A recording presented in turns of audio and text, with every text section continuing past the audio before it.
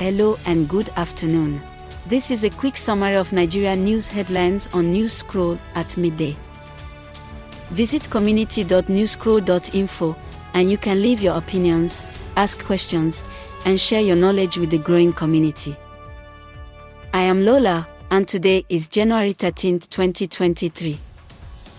Here are the top news headlines, filtered from multiple sources.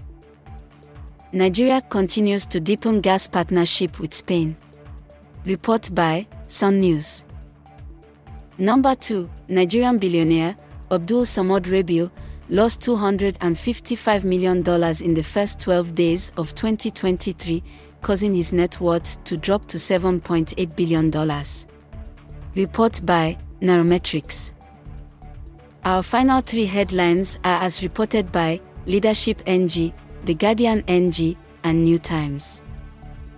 Number 3, Chevron Nigeria Limited has issued a statement denying recent media reports that the company plans to exit Nigeria. 4, the federal government has called on governors to stem the tide of rising out-of-school children. 5, Rwanda expects to have mobilized $24 million to develop climate-resilient crops by 2030. This rounds up midday headlines from Newscroll. Visit community.newscroll.info to share your opinions.